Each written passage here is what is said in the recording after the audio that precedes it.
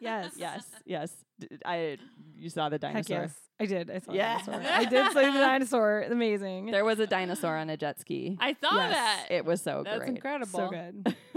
Only in Portland. There's Right. a dinosaur on the boat. Oh, I love it. Life finds a way.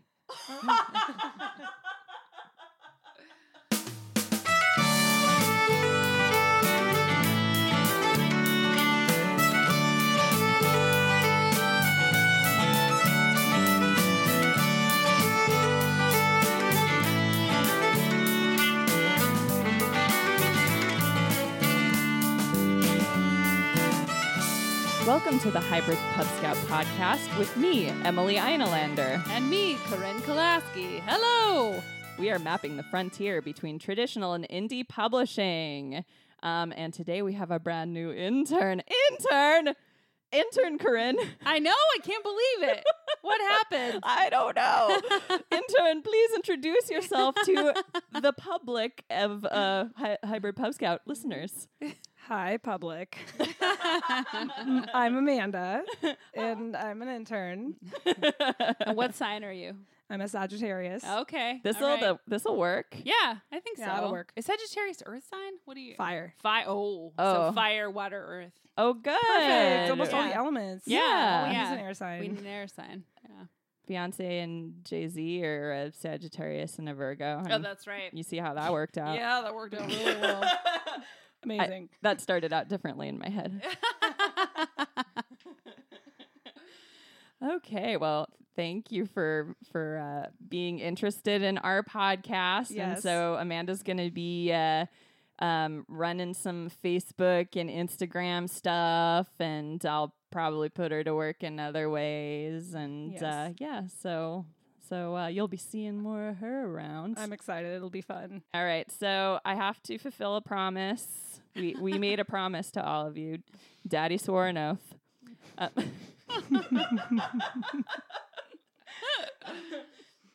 So we promised that if you wrote a review for us and gave us a 5-star rating, I would read the review in an accent of your choice. However, the person who left us the last review did not choose an accent, which, whoever you are, thank you. Thank you so much. But also, you can torture me more. It's true. She can withstand a lot. I can. Mm-hmm. I mean, not without yelling, but still. Yeah. All right, so I'm going to read this in an Irish accent Okay. because I was thinking about an Irish thing earlier. Yes. Oh, what was it? It was a dark song, Oh, the movie. That makes sense. That makes sense. So, Okay. all right. The name of this review is Very Informative by Panda Girl 1. Huh. So many interesting tidbits about the publishing industry.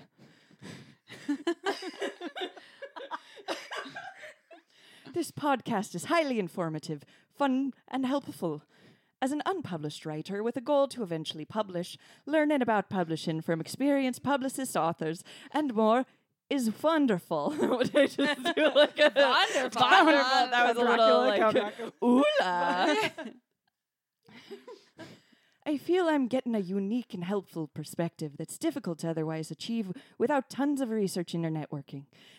As an added bonus, the hosts have great rapport and are funny, honest, and unafraid to dig beneath the surface.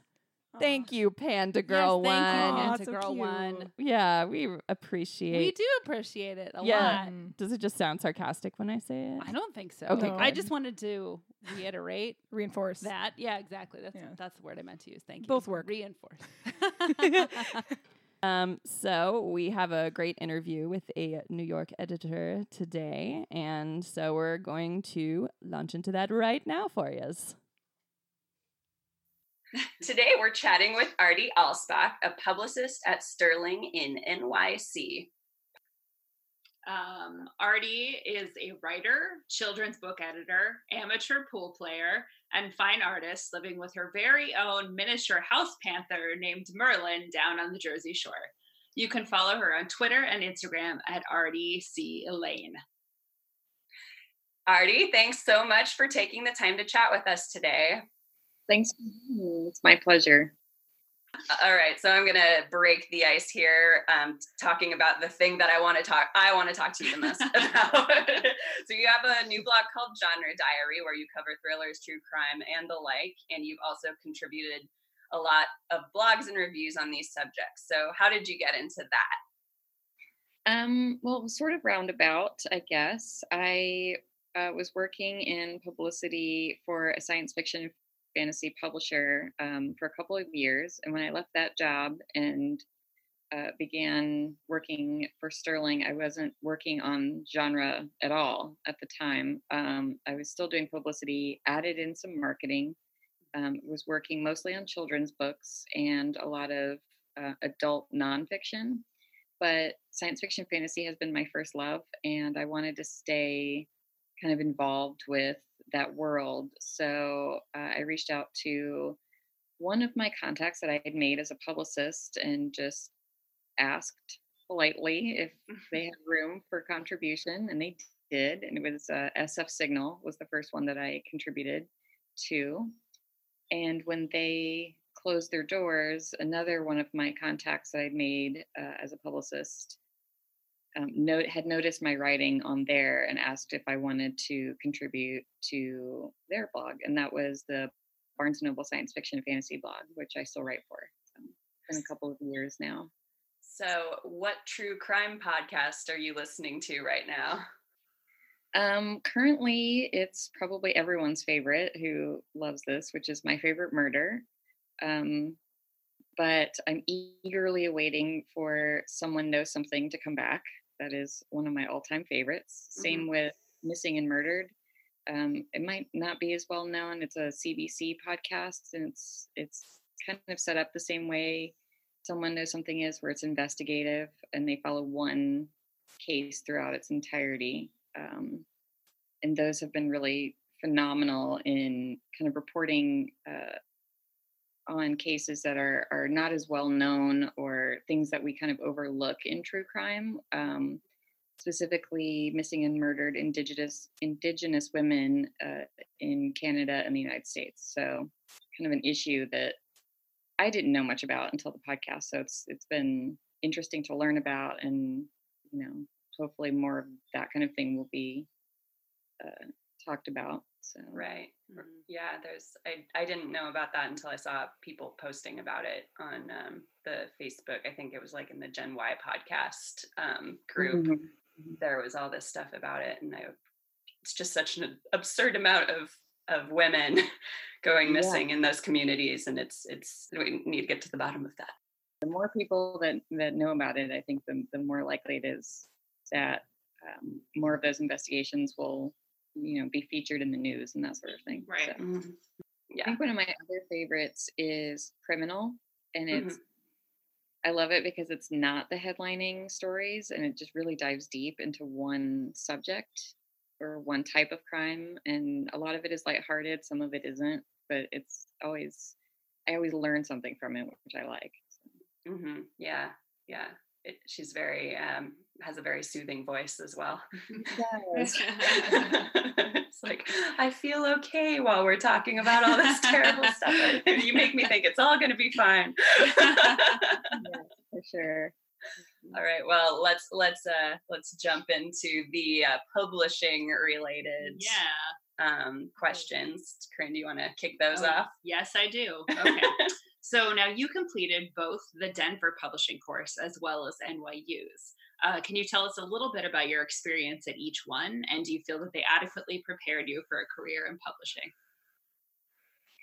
Sure. So the Denver Publishing Institute was something that I did directly out of undergrad, which was a long time ago, and and it was pre-Facebook. Facebook was not yet invented when I did this, so it was very print focused. So everything was about print publishing on the book side and print publishing on the magazine side. So there was nothing digital mentioned at that point.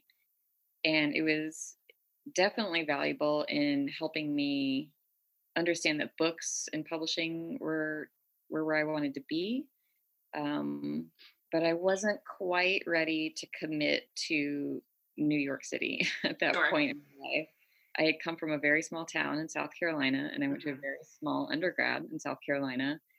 And so the idea of moving from basically the middle of nowhere to New York City was just a little too daunting for me at that point. So I ended up going to grad school instead, and it's kind of life happens, you know, start to go in one path, like more things happen. So I was in grad school, and then I ended up teaching directly out of graduate school. I met my husband while I was in graduate school. And then 6 years later, it was like, wait, what about this publishing thing? Like, I want to do that still. Like, what happened to that?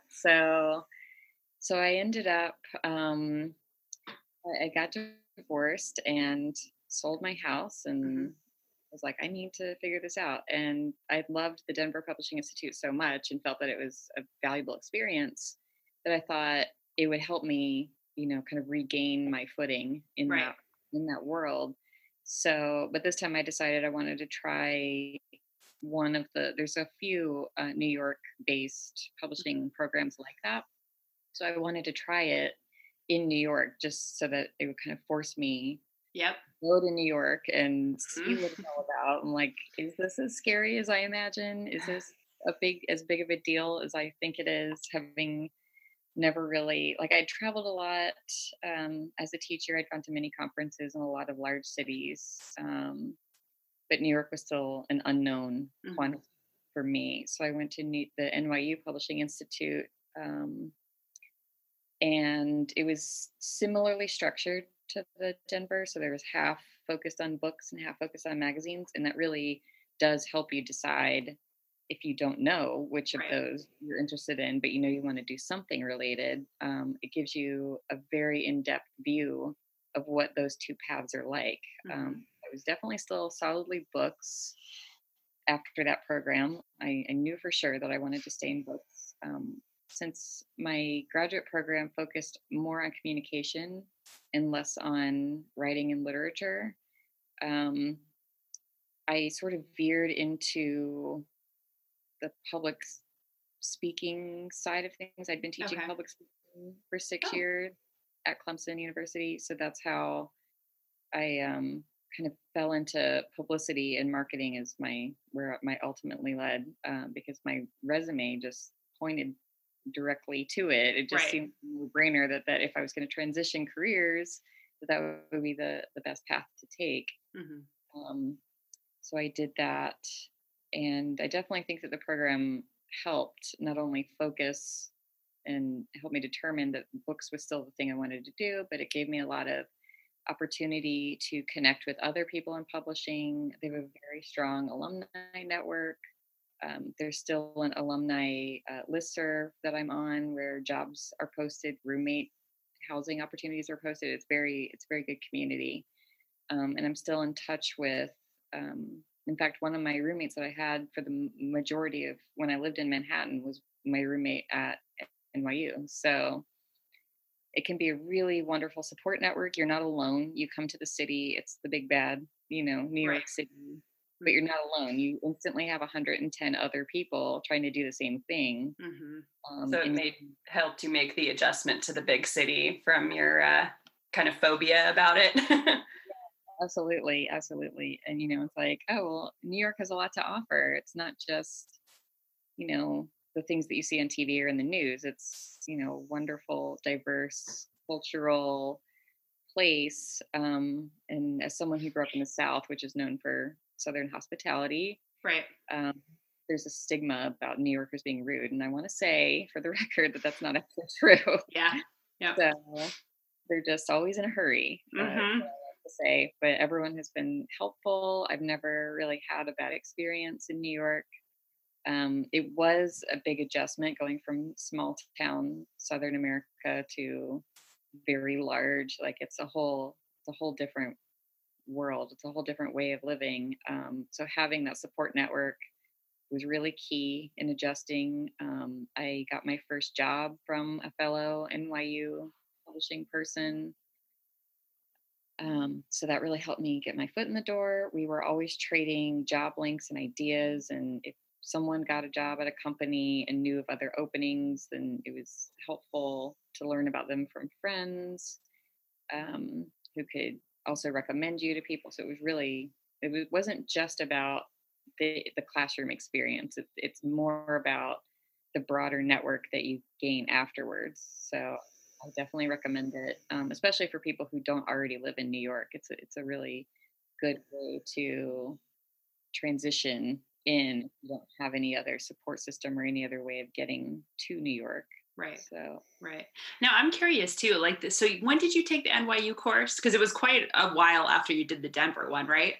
yes, so I did Denver in 2003, and I did Summer Publishing Institute for NYU in 2012. Okay. So was there like a much bigger focus on digital in the NYU one? I assume there probably had to have been. Yeah. Yeah. Okay. So social media, there's a huge component about social media marketing, ebooks, and what those are all about, because there weren't ebooks in 2003, which seems like that wasn't that long ago. But no, I know. Yeah. Yeah. Since 2003, really, everything is digital now. Everything is online. So it definitely helped like get a sense of where the field is right now in the moment that I'm trying to break into it. So it's good. Now with everyone with so many layoffs in the magazine, even magazine website world, do you feel kind of relieved that you went the book path, or do you feel like you have better job security? I have very good job security. There's always the print is dead kind of going out. That's not the case. Books and independent bookstores are stronger than they have really ever been. Magazines was never really my thing to start, so I don't know that there's any sense of relief. It's more that things are always changing and evolving. All industries do have that. And I feel like magazines and online journalism will kind of find its feet again, and it may be a different form, but I feel like it will always be there. Because when you think about podcasts, it kind of ties in with the true crime podcasts. A lot of investigative journalism in print has gone away, and podcasts is really where it's being replaced. Like we're getting a lot of that, online. So it's still like the avenues are still there. It's just a matter of figuring out where they are and how to kind of transition from one thing to the other. So. Mm-hmm. That's a really good tie-in. Yeah. That's really true. All right. Want to move on? Yeah, let's do it. And now, I think you already answered this already. Did you know from an early age that you wanted to get into publishing? Or was that kind of something that sort of, like, as you got more work experience, it was something that you were like, oh, this is, the career I want to pursue? I don't think I knew that it was a career. I didn't know exactly what it meant to make a book. I think as a young, I spent a lot of time in the library. Amen. Me too. Sorry, I get excited when I hear about other people who spend a lot of time in the library as children. Yeah, so I didn't have childcare after school, and so that kind of transition between being too small to be unsupervised and getting my driver's license. Yeah. In school, I would just go to the library and I would hang out there. And I was already a bookish kid. Like my mom read to me when I was a baby. I learned to read early. I was always voracious about reading. So going to the library just seemed like a natural place to hang out as like a middle schooler. I'd made friends with all the librarians, so I ended up volunteering at the library officially, and that involves a lot of data entry and shelving books. And when you're shelving a lot of books, you start to notice things on the spines, like who the publishers are, and like what does that mean, and how does that work? And I think it was probably about the 8th grade that I noticed that there were certain books that always came from the same publisher, which was Tor for me. Yep. And it's like, it would be really cool to work there one day, but I didn't know what I wanted to do. I didn't know what there was to do in publishing beyond editing. I think that's another thing that's valuable about the publishing institutes is it really opens it wide open to what all the possibilities are. Like, maybe you're a big reader, but you're not necessarily a words person. You don't have to be an editor to work in publishing. Like you can work on data if you want. You can work on social media. You can work in sales, publicity, marketing. there's all sorts of ways to be involved beyond editorial. So I didn't really know until I think college that publishing was a viable option, because everyone was asking as an English major, oh, so you're going to be a teacher? And I was like, no. Right. No, I'm not going to be a teacher. What are you going to do? I'm like, I don't know yet. Yeah. And for those playing at home, Tor is a big sci-fi fantasy publishing company. So yeah. So I was wandering the halls my senior year, and I saw a huge poster for the Denver Publishing Institute in my college hallway, and I was like, yes, that's the thing. I ended up teaching anyway, and I don't regret that at all, but it was just a little bit longer of a path than I think a lot of people take. A lot of people that go to the Denver Publishing Institute or the NYU Publishing Institute are coming directly from college. Yeah. But that is not, anyone can do it. I mean, right. I was in my 30s when I went to the NYU Publishing Institute, and I wasn't the only one. So I think that's very cool that you made that shift instead of just kind of, accepting that the path you were on was the only one. I know a lot of people kind of just settle into that instead of going, I want to do this thing that I was thinking about long ago. Yeah. That's pretty cool. It is. Yeah, totally. Yeah. It was sort of it was a little insane. I probably should have planned it a little bit better than I did, but I made it. I got here, and I worked really hard and did all the things I needed to do to figure it out. So good. Yeah. Good for cool. You. I like that a lot. You don't have to make a new fake ID and pretend that you're like 20 years old. Oh God. Yeah, it was a little awkward because my first job in publishing was an internship. It was a paid internship, and I was the only one that was not in college. Right. So that was a little strange. We made good friends. I made good friends with my fellow internees, and we had a good time. And I ended up getting a full-time job at the same company, which really, helped get my foot in the door. So. Sure. Yeah. It's really humbling to be the intern. Like for me, I was an intern somewhere at 29, and then I found out that one of the women whose office I was working in and interning for was 22, and I was just like, oh God. My boss in that job was younger than me, so yeah. Total humbling experience, but probably good to have that smack on the ego every once in a while. Yeah, for sure. All right. Do you want to ask the next question? Well, we got into a little bit the fact that you have had editorial and marketing and publicity.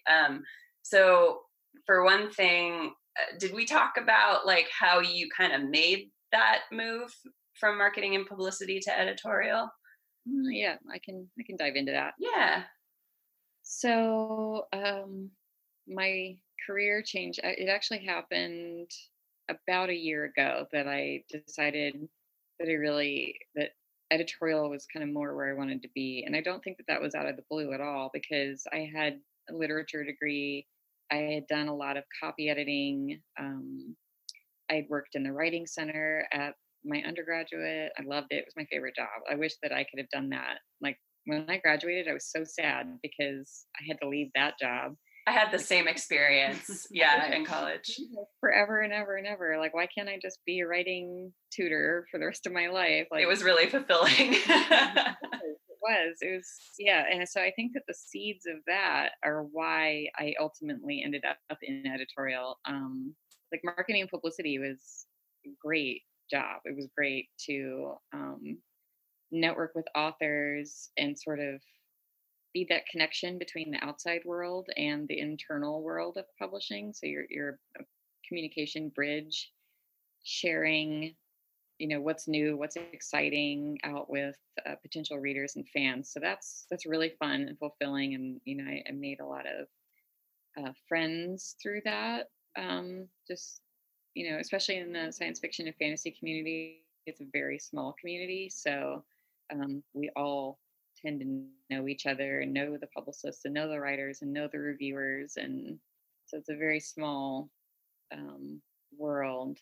And as much as I love that, as much as I loved organizing events and sending authors on tour whenever I could, and making someone's day by sending them the advanced reader copy that they've been dying to get their hands on, that kind of thing.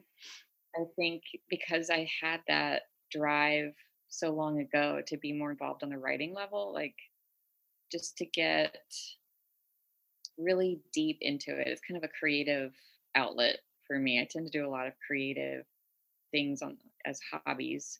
So it kind of helps bring that more into my day-to-day, where I can champion authors on the inside and use that marketing and publicity skill that I had to help position books for the marketing, publicity, and sales department. So all of that still makes a lot of sense for what I do as an editor, but I'm also now acquiring and getting really excited about new things and helping writers get their books out into the world, helping them, developing them as writers, and that sort of thing. And I find that just really fun and satisfying to do. It definitely brings me back to the old days of the Writing Center, but on a much grander scale. And it's a really, I feel that I am where I'm supposed to be. Oh, that's great. That is a good feeling. That's great. Yeah. But, and you said your hobbies are artistic. You're a fine artist, you said? Yeah, that was kind of my other love. If I hadn't been an English major, I would have been an art major. So I minored in art instead. And so I did a lot of drawing and painting growing up as a kid. I do a lot of sewing now, just because it's a little quicker than these hobbies, a little more instant gratification there. Do you do that like sassy needlepoint type stuff where you say naughty things and embroidery wheels? Mine are all fandom related. So I have Lord of the Rings and Harry Potter and Star Trek and things like that. So sounds like you do a really good job of like packaging all of your interests. Like you're able to, I mean, I think it's a great thing for an editor to know about marketing and publicity too, because so many times they don't. Yeah. And they're just like, yeah, and it's something that I can kind of provide to my department too, which is also fun. They can come to me with questions that maybe they don't feel comfortable going to the other department for, or the other department's too busy, which they are always very busy. We can kind of talk about these things, and it's easier to talk about these things during acquisitions. How are we positioning this? Who's the audience? Do we really think sales is going to be able to take a bite out of this and really go for it? And things. So it definitely comes up for sure. Yeah. Okay. All right. Let's see. And so you've worked on, I assume, all kind of different types of books.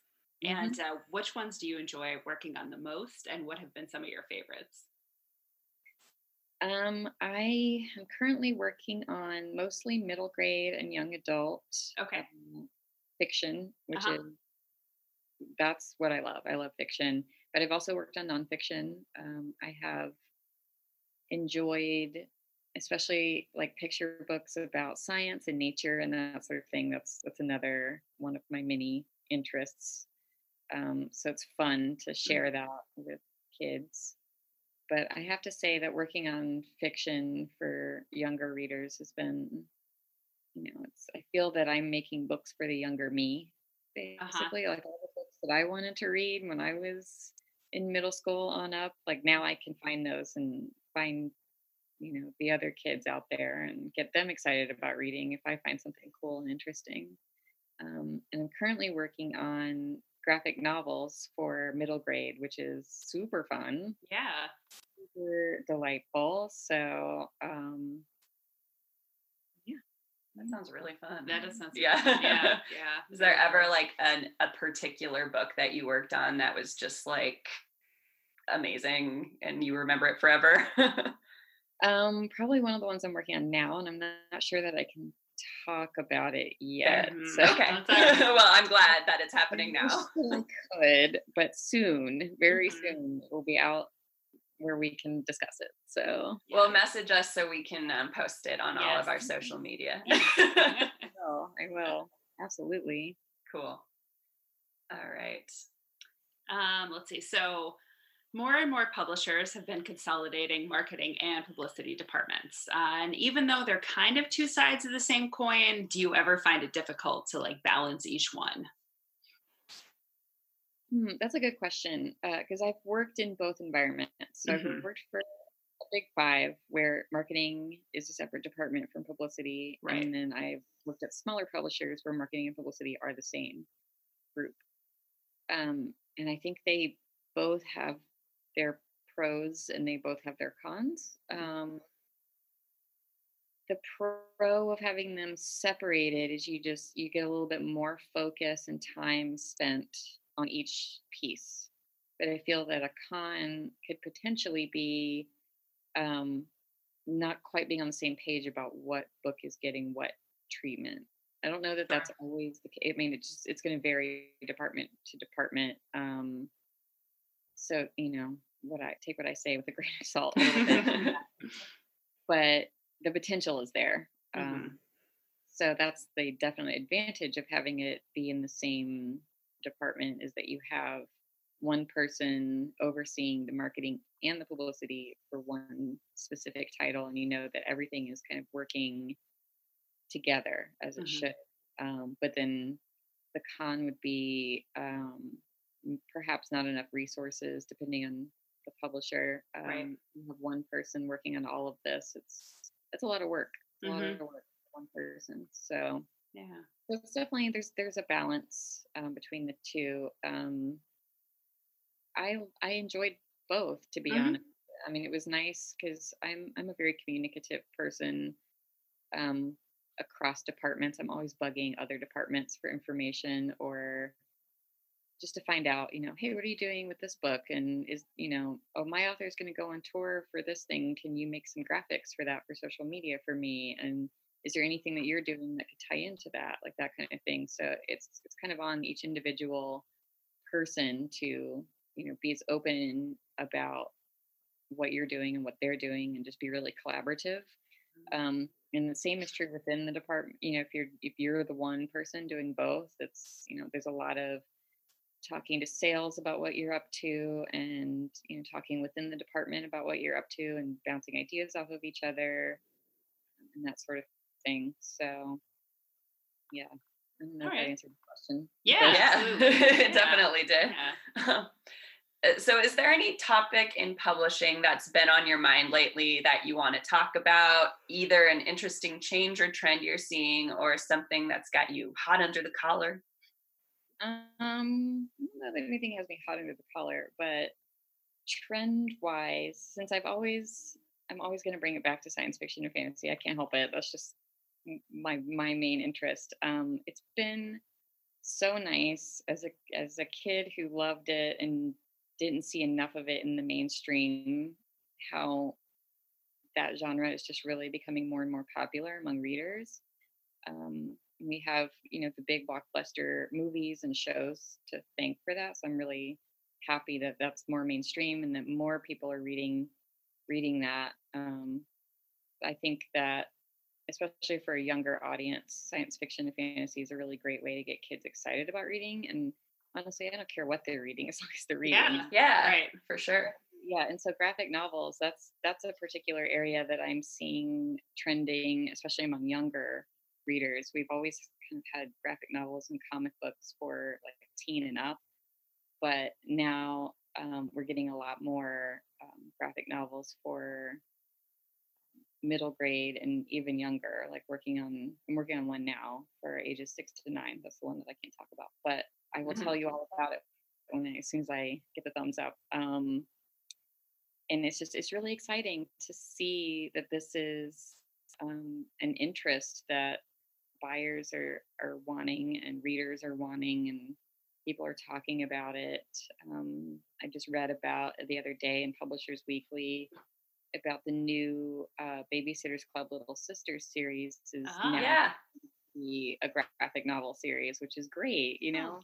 So nice to have a new young audience, Yeah. especially for girls. Like girls maybe aren't the traditional readers for graphic novels, and now we Right. have some series coming out that really are targeted towards them.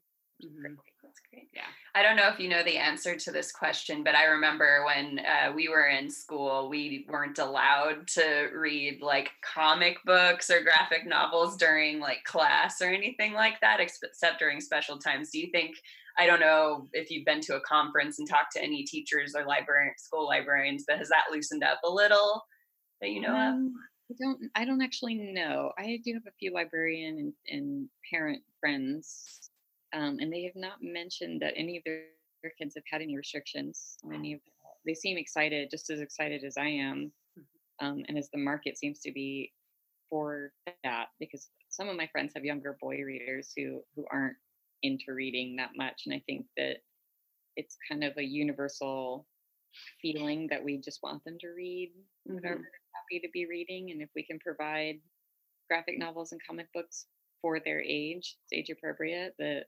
parents are excited to dive right into that, get their kids reading. So yeah, JT, my husband, went to visit his nieces and nephews, and one of our nieces apparently announced to him that graphic novels and comic books aren't real books. And so he was like, well, your Aunt Emily works in publishing, so let's see what she has to say about it. And I was like, tell Madison that yes, they are. Yes, they are. Educating the children. I mean, so much of our visual media is coming from graphic novels and comic books these days. I mean, you can't miss it anywhere you look. There it is. So, Yeah.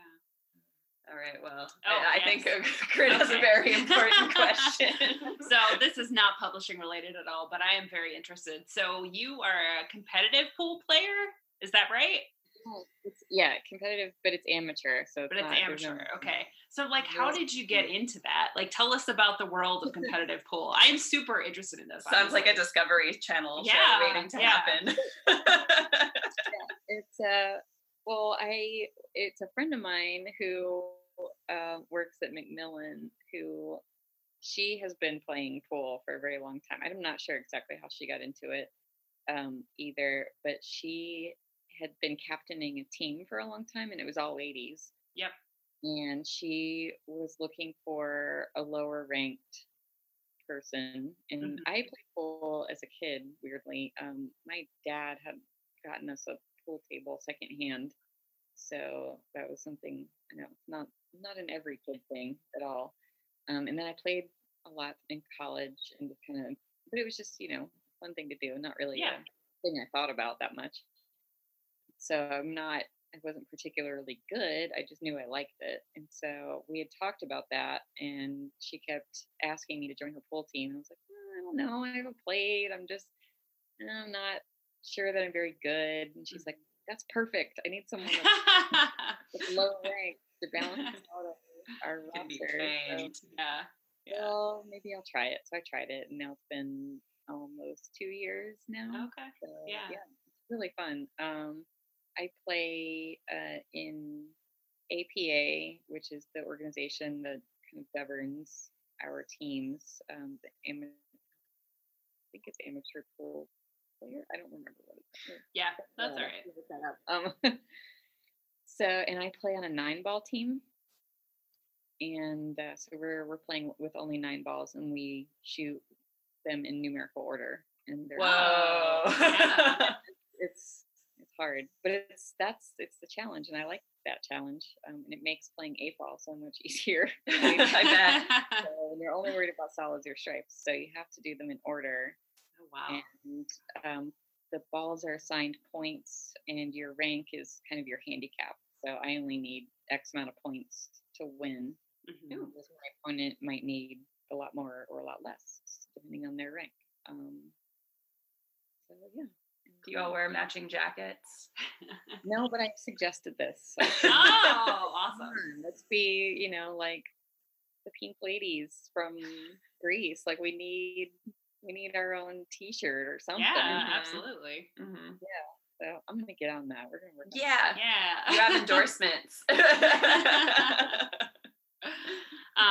Okay, so I also have another question about that is not publishing related. Can you tell us a little bit about your cat, who you described as a miniature house panther? Yes, his name is Merlin. He's very large. He weighs 15 pounds, and he's all black. So Okay. when he's prowling around the house, he kind of looks like a little baby panther. And I picked him up off the street. He actually adopted me. I did not adopt him. I was coming home late one night, and I was in a hurry to get back to my apartment. This was in Washington Heights in Manhattan, which is a neighborhood very far north of Manhattan. People know where it is. And this little black cat came running up to me, just also in a hurry, like clearly aiming. I was just like, oh no, I have to stop now and pet this cat. So petting the cat, and he's just, having a grand old time. And I'm looking around like there's no people around, and he doesn't have a collar, and he's very dirty, and obviously hasn't been eating properly. Yep. So I didn't think there were any humans attached to him, or if they were, they weren't taking very good care of him. So I was like, you know what? I think I'm gonna pick him up. Aww. And he didn't protest. He just was like very cool about it. Like, okay, this is what we're doing. And I just took him home. I'm in my apartment, and like an hour later, he was sleeping so hard on my couch. And I was like, well, I guess he's adopted me. I guess he's excited. So he's actually right over here. Yay! Oh, we're gonna see the cat. Yeah. Oh wow. He's so big. He is. Oh God, his eyes. Wow. Oh, what a sweetie. Yeah.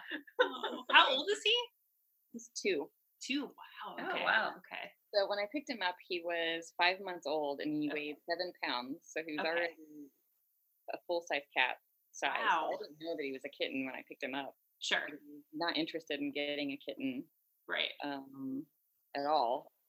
Yeah, so he was, so I took him to the vet just to get him checked out and get all his shots and get him fixed and everything. And the vet was like, oh, did you know he's only 5 months old? I was like, no. It's shocking. It's like, oh, well, now I have this enormous kitten. And he just got bigger and bigger and bigger. And now he weighs 15 pounds. So, Yeah. Yay. That's really cool. house panther for sure. Yeah. That's awesome. So we always ask, what are you reading right now?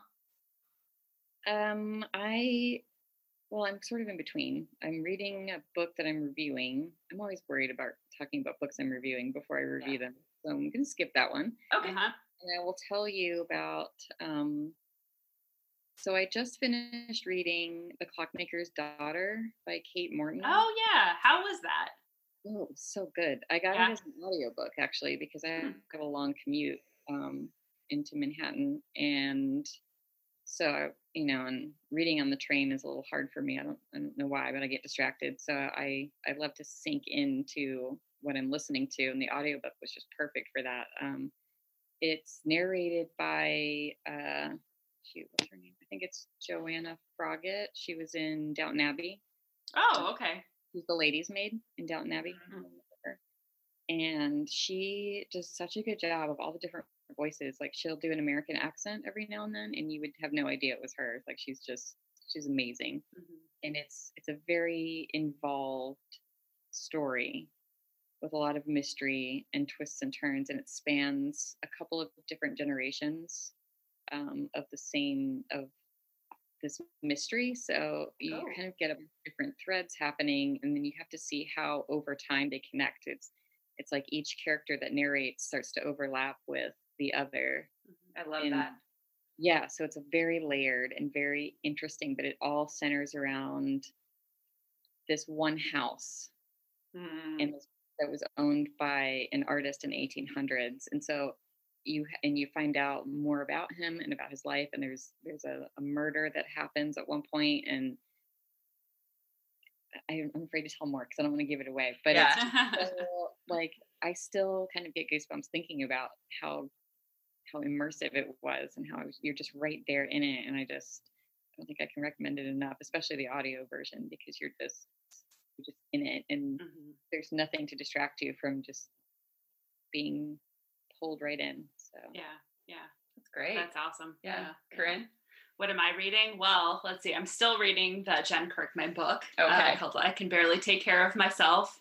And then I'm also reading, I just got this out of the library, this book called Prophets Pray, that is about the FLDS Church and Warren Jeffs. I'm like beginning to kind of, because I check out a lot of books. I'm really like, I'm not a huge true crime person, but I'm really into cults. So almost all the books that I check out from the library are about cults. So I feel like they're going to start like flagging my card or something is like, who is this weirdo that keeps checking out? It's like exclusively books. I mean, what would the risk would be? You would be a cult leader. Yeah, like, that's true. Someone in a cult. Right. Be, like checking out books yeah, about cults. I guess so. I'm worrying unnecessarily, but I do that all the time. Anyway. So I'm reading those two things that, which are like good counterpoints, because Jen Kirkman's like a comedian, and that book is super like light and breezy and fun. And then obviously the other one's like an investigation into this deep, dark, like, just terrible underworld of terrible things. So it's kind of a good counterbalance. Like they both sort of balance each other out. So we have the light and the dark. Marvelous. If you will. So anyway, that's what I'm reading. Proud of you. Yeah, thanks. What about you? I finished Pachinko by Minjin Lee on Friday, and it's devastating and wonderful, and I recommend it. It is a commitment. It's like 479 pages and 4 generations of a Korean family living in Japan, World War II and up through the 1980s. And so yeah, that was a great one. I just got, we went to Pals yesterday and finally like cleaned out a bunch of our books. Well, we thought it was a bunch, but we're like, oh, we got this big old box full of books. And this lady was literally in line in front of us with a dolly with 3 banker boxes full of books. Oh my God. A dolly. Wow. Yeah. Wow. But we got $39.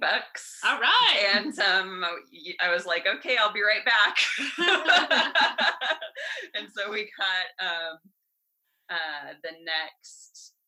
the last book in the Broken Earth trilogy by N.K. Jemisin.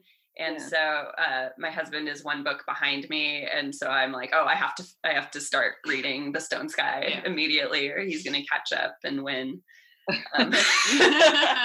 So no, can't have it. No, that one's next. So, I'm probably going to start it tonight. Yeah, very excited. That's been making my year. I don't know why I don't go faster. I think it's because at the end of every one, I'm just so emotionally exhausted that I need a break. Some books, especially the good ones, will do that to you for sure. Yeah, I just like ugly cried for 15 minutes after the end of the first one. Wow. Just paced around the house. That happens a lot to me, though. I have a lot of feelings. All right. Well, is there anything else you wanted to? We know that your. Can you give us your Twitter handle one more time, and anything else that you want to plug? Sure. Yes, I'm on Twitter at Artist Elaine. So ARDYCEELAINE. And I've just started Genre Diary, which is a brand new review website. It's still in its early stages, so it's taken me a little while to get things up there, but it's genrediary.com. Artie, thank you so much for being on. Yeah, thank you. We learned a lot. Thank you so much for having me. This was a lot of fun. So Amanda, what brings you here? Well, I'm really interested in learning more about publishing, the publishing industry, technology, social media marketing is really exciting. So I can't wait to work on y'all's Instagram account and, the website and all that stuff. It's going to be really fun. And I'm just really passionate and excited. And so we're excited too. It's going to be the best summer ever. It is. Yeah. So they say. That's it's true, be though. the best summer ever. No, it really is. Yeah. Yep. No. All right. Can't wait. Do you have questions for Amanda, Corinne? Let me think of some good ones. Let's see. What is like of all the books that you had to read in high school, what was your least favorite? And why? Ooh. My least favorite. Yeah. Yeah, I don't know. I like blocked. I don't remember anything like 9th grade. Yeah. 10th grade. That's okay. Those are the two I remember. It's So a I lot don't of know. grades. I I don't really know. That's I don't. true. I liked a lot of books, But none of the but none of the ones you were actually that I was assigned actually to read. assigned. Yeah, exactly. Yeah. The one good thing that I got out of high school that I loved was I actually started a literary magazine. Oh my Oh, God. nice. Yeah, so when I was a junior, it like helped me through a lot of my like emotional stuff that I was dealing with, and I had this teacher who is amazing, and we're still in touch now, and she kind of was like, hey, do you want to get started on something so that you like a club? And she's told us that she ran a literary magazine at a previous school, and she kind of like helped us get started, but like I was kind of the instigator. Like I was like, that sounds really cool, let's do it. And so yeah, we started a magazine with like no funding, and we kind of just did all the fundraising by ourselves, and like all the students submitted work and made it happen. So how many volumes, issues, like how many? 2. So I did 2 throughout my career there, but the literary magazine actually continued on after I left. Like for another, I think it's actually might still be going. Oh my God. Yeah, it might still be going. Previously, they hadn't had a literary magazine for like 10 years at South, and then I think they still have one now. Were you editor-in-chief? I was editor-in-chief. It was called Figure of Speech. Oh, that's a good name. Oh, that's Yeah. amazing. Yeah. Yeah, no, I was editor-in-chief. It was great. I got to like pick the font of the magazine and like pick the layout. Do you remember what font it was? I don't remember. I wish I did. Wasn't Comic Sans, was No, it? heck no. Or Okay. Papyrus? No. Papyrus. Was it Wingtings? Now that would have been some Samuel Beckett. That would have been a shit. little bit of a struggle. A little bit of a struggle. You have to decipher it. Right. What No, kind- it was really fun. That's awesome. No, tell us more about that. Like, what We kind of had- stuff did you write? I wrote a lot of poetry, and I still write poetry. Cool. And I took some photographs too for it. And like, I don't know, I'm just like, yeah, poetry, short fiction, flash fiction kind of stuff. Just like, because that's really interesting. Like the line between prose and poetry, like where does that even stand sometimes? Yeah. Especially with like the longer form poetry that's like kind of in the format of prose, like it's like paragraph form. Mm-hmm. It's always kind of been hard for me to define like what I like to write, but much of it comes from like a point of like emotion and not a lot of plot. So I guess I would kind of define that more as poetry. Well, I mean, you can write whatever you want because Exactly. it's all made up. Yeah, it's all made up. Yeah. It's all made up anyway. Yeah. Yeah.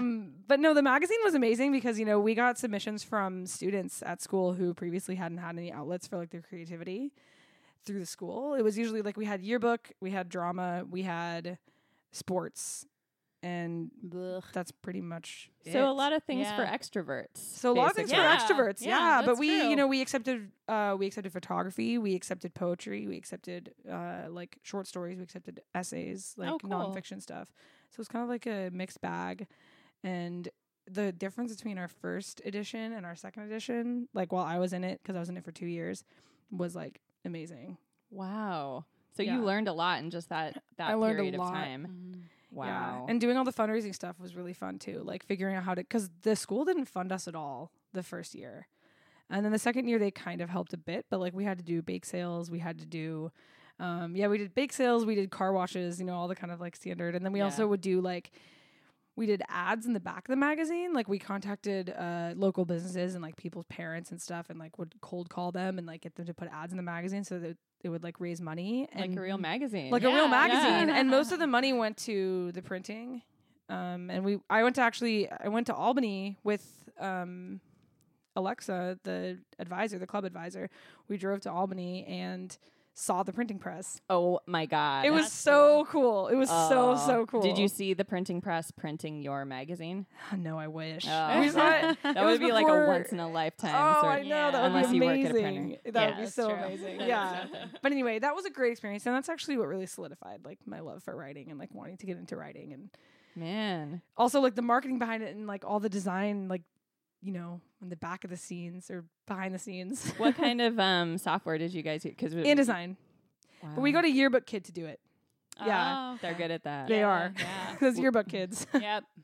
I was pre InDesign when I was in we used PageMaker, and I just sit there and cry. Oh, no. It was the worst. I know any designers out there are probably screaming right now because you know how terrible PageMaker is. Count your lucky stars that you never had to use PageMaker. Oh, so I also worked on a newsletter for we had an aquarium at our school. Oh my gosh, that's so crazy. That's awesome. It was a really expensive, it was partnered with NOAA. It was What? I'm from Southern California. That's awesome. It was really cool, and we were near and so we had some pretty intense stuff going on. So I was in charge of the newsletter for that, and the printer we used only took PageMaker. So InDesign was starting, Got but it. they wouldn't use it. Oh, okay. They didn't. Oh, okay. Yeah, it was one of those. It was just. There's getting the to- one printer. There's in the one town, main one. Mm-hmm. and they will only use this So you know how to do that, outdated. Yeah. Oh Ugh. man. Oh my gosh. I hope they've gotten better. Hopefully. Well, they have to. I mean, they have to. It's by now. gone. Yeah. There's no more It's gone. PageMaker. There's no more PageMaker anymore. Everyone hates Yeah, it. you'd hope they don't still try to use it. Oh my God, can you imagine? They're just handing out CD-ROMs all over. Here, put this on your computer. I don't have a CD. I don't know. What's that? Oh. Take this floppy disk. Yeah. So when did you go straight into college after high school? I did, yeah. I actually went to University of Oregon for 2 years Oh, cool. because it was in Eugene. Yeah. And my parents were like, "Oh, we'll pay for the dorms for a year if you go there." And I was like, "Okay, whatever." So I went there. I went to U of O. They paid for the dorms for a year, and then after that year, I moved back in with them, and then I was at the U of O still, but I kind of didn't really want to be there because I had been in Eugene my entire life, and I was like, I'm kind of ready to get out of here, And that's the time you're supposed to do it. Yeah. yeah. And I'm like, Yeah. it's been 2 years, so it's the perfect time to transfer. Mhm. So I did. I transferred up to Portland State. Yeah. And Yeah. doing English or So yeah, well, actually, I was originally an English major at U of O, but then I transferred to sociology. So I mostly do social science stuff and sociology, women's studies, and so at Portland State now, my major is liberal studies, all right. but Yeah. minor in writing.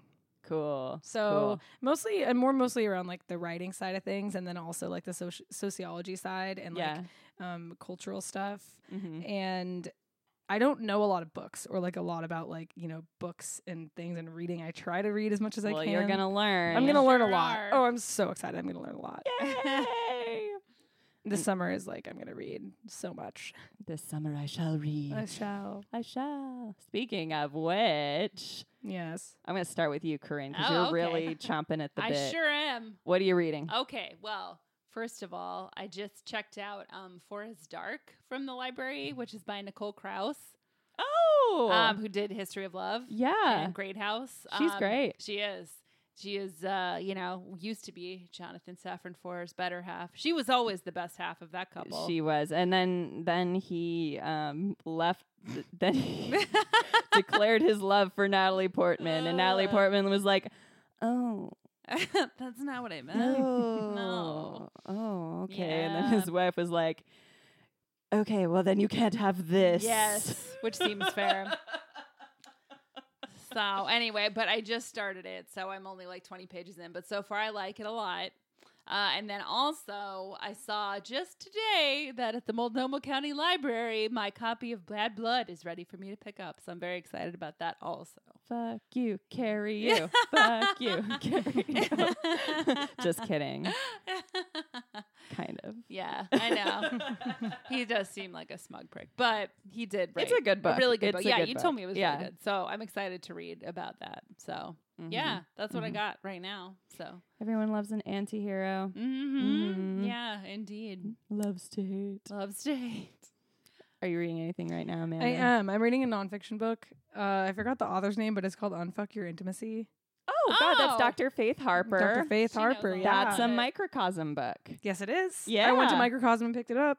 I my love gosh. Microcosm. Joe Beal actually came to speak to my class too, the same one that you were in. Oh. And so I did a lot of I did a research project on Microcosm, so I'm really interested in them. And then I randomly was at the doctor yesterday and I realized that Microcosm was right there across the street. So I went there and I just picked it up. yeah, Yeah. they have a little store. They do have a little store. It's adorable. I got lost in there for an hour. I love it. Yeah, it's very small. It is. But there's a lot of books.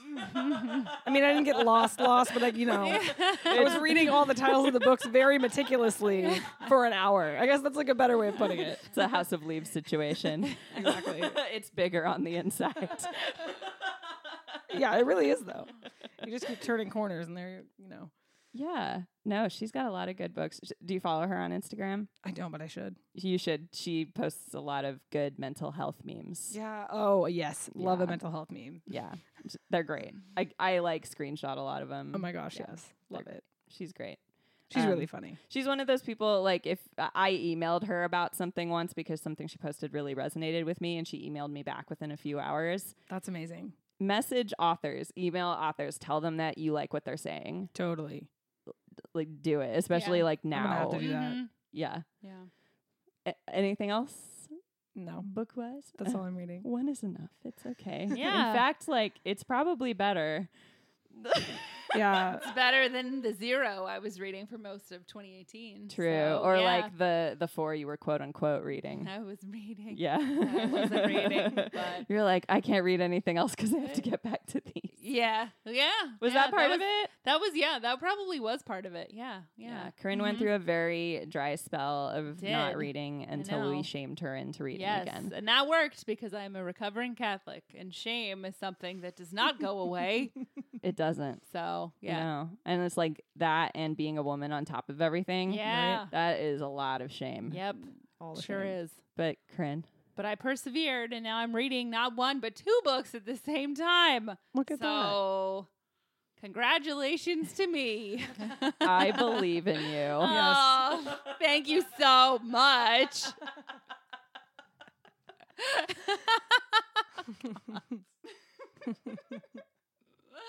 What are you reading right now?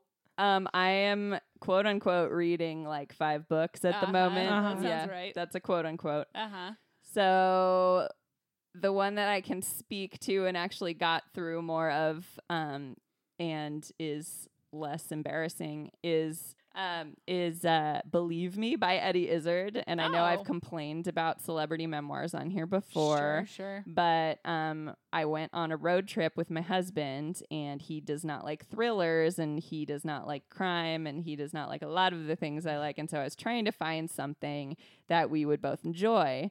And on our last road trip we took, we listened to Eddie Izzard CDs the whole time. Yeah, that's how long ago we took a road trip. And so I was like, Eddie Izzard has a memoir. Let's listen to Eddie Izzard's Yeah. memoir. So the first few chapters were, very sad because his mom died when he was 4. Oh, Oh, that gosh. sucks. Yeah. God. But it also had that whole thing where I would have stopped listening to it if my husband hadn't been having a wonderful time, because it Yeah. was like, I was a child and I played cricket and I I was in the street, blah, blah, blah. But he does so many asides, Uh-huh. Oh, yeah. which it's kind of his thing. It's like, what's this about? And we'd go Yeah. in there. And did you Yeah. know Winston Churchill? Blah, blah, blah, blah, Oh, blah. yeah. Yeah. So there's a lot of that that's like, and he goes, anyway. And he keeps saying, like, end of footnote. End of very long footnote. That's so End of funny. unnecessary footnote. So it's fun. That's fun. I just got to get him in a situation where we're together for a long period of time in a car again. Yeah. Yeah. So we can listen to Listen the to it rest again? of it. Yeah, 'cause you're like, Yeah. well, we're only Never will halfway otherwise. through. Yeah, exactly. I love that. That's good. Yeah. So we listen to that. I like audiobooks a lot. Do you like audiobooks? I do, but I don't listen to them very much because I don't have Oh. Audible. You don't have I don't have Audible. Get Libro FM. Okay. Yeah, we'll talk about Yeah, that we'll later. talk about 'cause I have that. talked about that a lot on this podcast. Yes, definitely. Let's talk about it. Heck yes. Yeah. So I'm also just reading. There's a bunch of things I want to read. TBR Mhm. pile.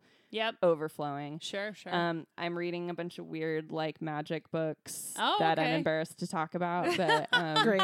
one of them is by this like 1960s chaos magician dude named Peter Carroll. Uh-huh. It's called Liber-Null and Psychonaut. Well, Oh. they're two different books, Liber-Null and Psychonaut, and mhm. it's like the Bible of chaos magic or whatever, and Oh. it's just all this weird esoteric stuff Ooh. that makes it's like gibberish. Oh, but great. you know, it's one of those things where someone was like, you have to read this if you're like interested in the occult, and like it's Oh yeah, it's so crazy, and I'm like, oh my God, okay. You're like, okay, fine, I'll read it. Whoa. It's like there's one where it's like, this is the ritual of the blah blah blah, and you do this, and then it's blood, and I have been cautioned against telling you anymore. And then the section ends. Oh my gosh. You're like, all right. This is black magic. This is red magic. This is polka dot green magic. This is rainbow magic. All right. So you can find us at hybridpubscout.com. Please sign up for our mailing list. I did just release our one lead magnet as a For Everyone podcast, so I have to figure Yeah. out something new for that. Oh, well, whatever. We will. It's fine. I'll make JT read more smut. Yeah. And so find us on Facebook, Hybrid Pub Scout, Twitter, Hybrid Pub Scout, Instagram, Hybrid Pods. Fuck. Hybrid Pub Scout Pod, because our first account. Yeah, it was Got deleted, erased. right? got deleted. I don't so know. Yeah. Yeah, and keep an eye on the Instagram because I'll be manning that. Yeah. So Yeah. Yeah. taking that over. Yeah. Be aware. So follow us there. And am I missing anything? Give us a 5-star rating. Yes, please. Just 5 stars. If you don't want to give us 5 stars, why Yeah. did you get this far in the podcast? Right. Yeah.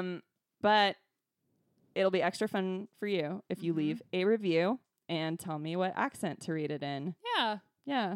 Mm-hmm. I mean, what could go wrong? What Nothing. indeed. Just don't, just don't. Don't select some. Just be tasteful. Yeah. Yes.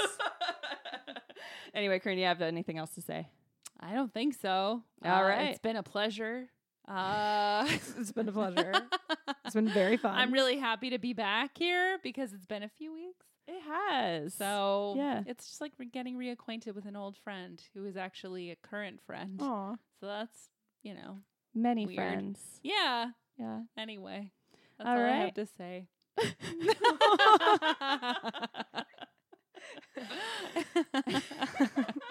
The like sad ending.